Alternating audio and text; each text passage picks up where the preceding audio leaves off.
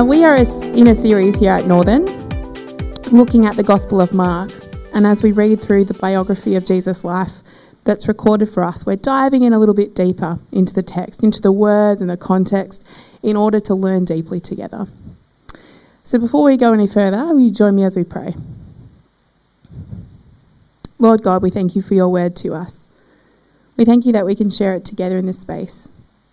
We pray that you would speak to each one of us, that you would draw us closer to you, that you would challenge us, and that you would change us. We pray these things in Jesus' name. Amen. So the passage that we are looking at this morning is the one that Amy just read for us. So it's from Mark, chapter 8, 22 to 26. So we're just going to dive straight on in. So this passage, it's up there on the screen for you to read back through if that's helpful for you. There are a number of questions I think we have when we read this passage, and the most prominent for us tends to be about the healing. Recorded for us here is a two-part healing. And there's been a wide range of discussion about why this is the case and what's it all about. And theologians have a range of opinions about these things. Some focus on the two-part healings and try to identify the kind of blindness and then the nearsightedness that the man experiences in an effort to explain the healing process. Others think that Mark told this story as a way to link it to other things that Jesus had been saying about the people and about the disciples in particular, not really seeing, not really understanding who he is. That this is a kind of image that explains spiritual blindness, that you can have eyes but not really see. It's not that there isn't value in these things, in thinking these things through and reflecting on them, but this morning I want us to focus on the story and what we do know from the story that's told here. So don't get stuck on the healing this morning. The healing isn't the only thing that Jesus is doing in this story. So let's walk through it together. When they came to the city of Bethsaida, the people who had heard about Jesus and his healing ministry brought a blind man to him to be healed. So here's the first thing. Jesus doesn't happen upon the man, and the man, as far as we're told, does not request to come to Jesus of his own volition. So why would people bring Jesus, a blind man? Without too much of a stretch, I think we can assume they want to see him healed. And part of that, I would hope, would be for the man's own good. But perhaps they just wanted to see a miracle firsthand. In response to the people bringing this man to Jesus, Jesus takes the man out of the village. He takes him away from the crowd, the spectacle. This man is not a sideshow to Jesus. This man matters. So the miraculous is never about the miracle for Jesus. It's about the person. Jesus is about restoration. And the miraculous is sometimes how he does this. But Jesus doesn't do miracles because they're cool. I mean, they are cool, but that's not why he does them. So what happens next? Jesus spits in his hands and he places his hands on the man's eyes. And then Jesus asks the question, can you see anything now? This is odd. This is the part of the story where it starts to get odd. It's not very often that Jesus checks to see if someone he's healing has been healed. I think I would suggest this is possibly the only place where we have recorded that he does this. And this tells us that this isn't the norm. This is an exception. When we read the thoughts of the theologians on this, there are some that argue that the healing is accompanied by the faith of those who are requesting the healing or those who are experiencing the healing. And as this man doesn't appear to have faith and there's no mention of the faith that people have brought to him, the theologians have made kind of a deal of that. But here's the problem with that. Jesus heals people with faith and people without faith. His healing is not dependent on us. You can't purchase healing with faith. And you can be filled to overflowing with faith and not experience the healing that you hope for. So why does Jesus check? The short answer is, just to, keep you in suspense, we don't know. Jesus does not tell us why. He is the only one that knows that. But, just to keep you a little bit longer, we do know that there are reasons that Jesus doesn't need to check. There are things that he doesn't need to do, and this is one of them. Jesus is all-knowing. He doesn't need to see if the healing that he's doing is working. He knows that already. And we also know that Jesus is capable. He doesn't have to do a two-part healing. He's healed people before. So if Jesus doesn't need the information, he doesn't need the feedback from this man, he's asking for a different reason.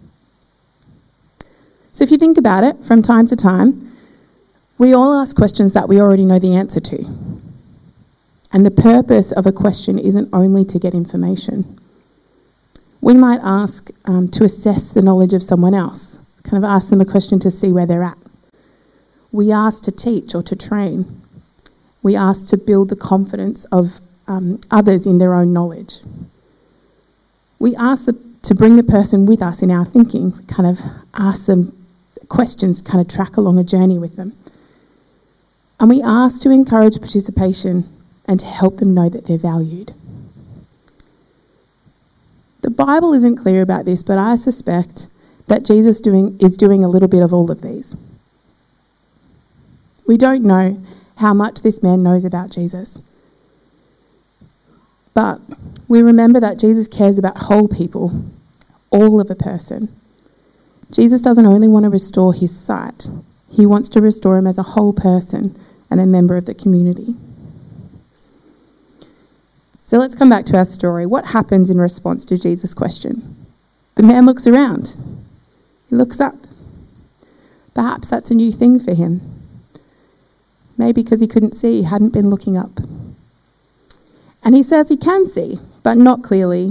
He says, I see people, but they look a bit like trees. So Jesus covers the man's eyes with his hands again. And this time when he opens them, he sees perfectly. Jesus doesn't check with the man again. Instead, he knows that the man's sight is restored, and he tells the man not to go back to the village, not to the main square on his way home. I want us to think about this from the perspective of the man. His experience is that Jesus brings his sight back. Going from blind to blurry is still amazing. But Jesus isn't content to leave him there. He goes to place his hands over the man's eyes once more. This time, even though it's blurry, the man can see what Jesus is about to do. And he lets Jesus do it. Just imagine that for a moment. The man is maybe or maybe not convinced of Jesus' abilities, but he's rounded up and he's brought before Jesus. Jesus takes him out of the limelight and then undertakes a healing process. Now, if you're the man, you have a choice about whether you let this guy have a second shot. Having someone else cover your eyes is an odd feeling. Would you let someone you just met in the street put their hands over your eyes? It makes you very vulnerable. You really have to trust that person. And though he doesn't ask, Jesus offers the man a choice implicitly. Will you trust me to restore you further? The man does, and Jesus provides him clear vision. And in this process of healing, in this engagement with Jesus, Jesus grows the man's trust and faith. And then Jesus seems to provide a direction, doesn't he? Go home, but not via the village square. There are, I think, two contributing reasons for this. One is for the man, I suspect. This healing will cause a great deal of attention for the man, and Jesus doesn't want him to be a sideshow, the same reason that he pulled him out of the village square to start with. The second is that it fits with a pattern that we see about Jesus advising or asking people to keep the miracles that he performs to themselves. As we have been going through Mark, we've seen this before. Jesus tells the disciples to keep quiet. He tells recipients of miracles to keep quiet. He tells evil spirits to keep quiet. While not always, Jesus has a pattern of trying to keep his abilities quiet. We have an example of this from Mark 1. I'm just going to read it to you. It's from Mark 1, starting at verse 40. A man with leprosy came and knelt in front of Jesus, begging to be healed. "If you are willing, you can heal me and make me clean," he said. Moved with compassion, Jesus reached out and touched him. "I am willing," he said. "Be healed." And instantly the leprosy disappeared and the man was healed. Then Jesus sent him on his way with a stern warning. "Don't tell anyone about this. Instead, go to the priest and let him examine you. Take along the offering required by the law of Moses for those who have been healed of leprosy. This will be a public testimony that you have been cleansed." And this happens a number of times. We see it in Mark. And this isn't just in relation to healing. Mark is clear that Jesus teaches publicly about the kingdom through parables. And he does that seemingly to mask some of the teaching from those who are not really seeking God. I wanted to spend a little bit of time on this pattern this morning because we'll see it again next week when Jesus tells the disciples very specifically to keep quiet about his identity. People who've spent a lot of time reading and researching the book of Mark call this concept the messianic secret. Sounds fancy, doesn't it? This is particularly obvious in the way that Mark tells the story of Jesus as opposed to the other gospel writers. But if you read through the other gospels, this pattern is there. It's just not as prominent. Which begs the question, why is this so important to Mark's telling of the story? There are, of course, a number of theories, but here's the one that makes the most sense to me. Mark wants to be as clear as possible that Jesus is executed because he allows himself to be, for the sake of those who are far from God. The timing of that death was important, and Jesus is the one who's in control of it. Mark doesn't want there to be any sense that the reason Jesus is killed is because he threatened the establishment, because he was making waves, because he got caught up in politics and unfortunately his life was taken. No, Jesus is in control. Jesus knows the timing. We know, of course, from the gospel stories that word about Jesus and his ministry spread. Jesus isn't trying to hide from people, and he doesn't refuse to respond to requests of healing. If he was genuinely trying to keep his ministry secret, he's not doing a very good job. Jesus isn't hiding who he is, but he does select specific acts or teaching that he asks people not to share about publicly. And I think that Jesus doesn't want the man in this story to become a sideshow, but he also doesn't want to become a sideshow. In that passage from Mark 1 that I read to you, where Jesus heals the man from leprosy, the very next verse goes like this. So Jesus has just said to him, "Don't tell anyone." But the man went and spread the word, proclaiming to everyone what had happened. And as a result, large crowds soon surrounded Jesus, and he couldn't publicly enter a town anywhere. He had to stay out in the secluded places, but people from everywhere kept coming to him. There's kind of a practical reason why Jesus says, just don't tell anyone. He actually needs to be able to walk around and do some other things in his ministry. He needs to not become a sideshow. All the way through the gospel, Jesus is clear on his mission. And next week we will see that he clarifies this mission further for the disciples as well. And while healing is part of that mission and it's part of his work, it's not the only thing he's doing while he's on earth. It seems to me that Jesus doesn't want the focus to be on the miraculous. He's interested in training a small group to live in deep relationship with God and to know what a life filled to overflowing in the Spirit can look like. It does look like the miraculous, but it also looks like listening and learning and sharing knowledge. It looks like injecting hope and bringing restoration. It looks like prayer. It looks like rest. This is only my opinion. But I think Jesus is trying to keep the miraculous in perspective. So where does all of that leave us this morning? This curious passage with this two-part healing. I think the miraculous is not just about the miracle. That's what we learn here this morning. What we see in this passage is the healing of a man, physical healing. But there's also a sense that the man's faith or trust in Jesus is grown in the process. Healing for Jesus isn't just about physical healing. Second thing I think we learn is that people are more important than the miracle. In this story, Jesus takes the man away from the centre of the village and tells him not to go that way home. Healing is personal. The man receives the gift of sight. And Jesus doesn't want for him to then have to live his life in front of a crowd. At least for the first day. I have no doubt by the second day, everyone in the village is like, blind Bob, he can see now. And the third thing I think is the miraculous is not the mission.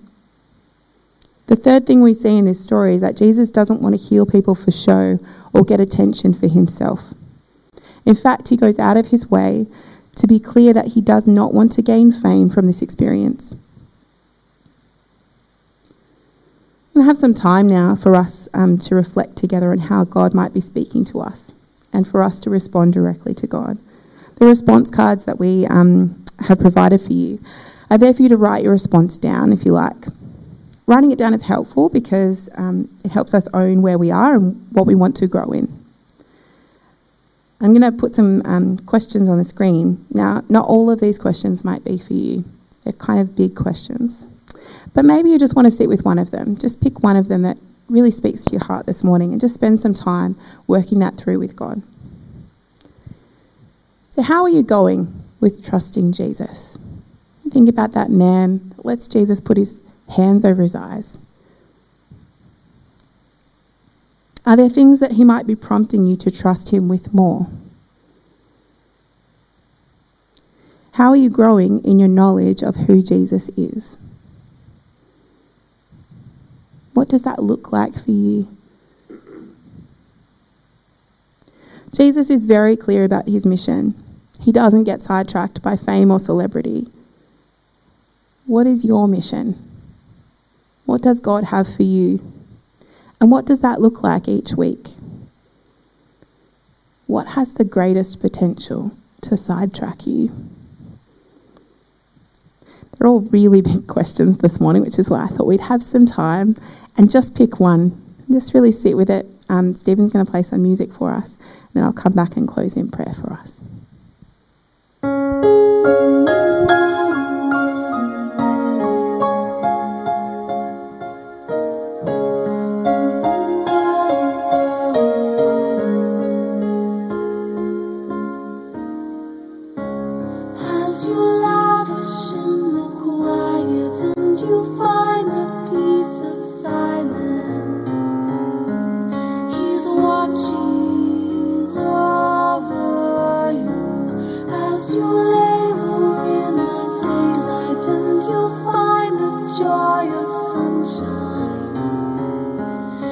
He's watching over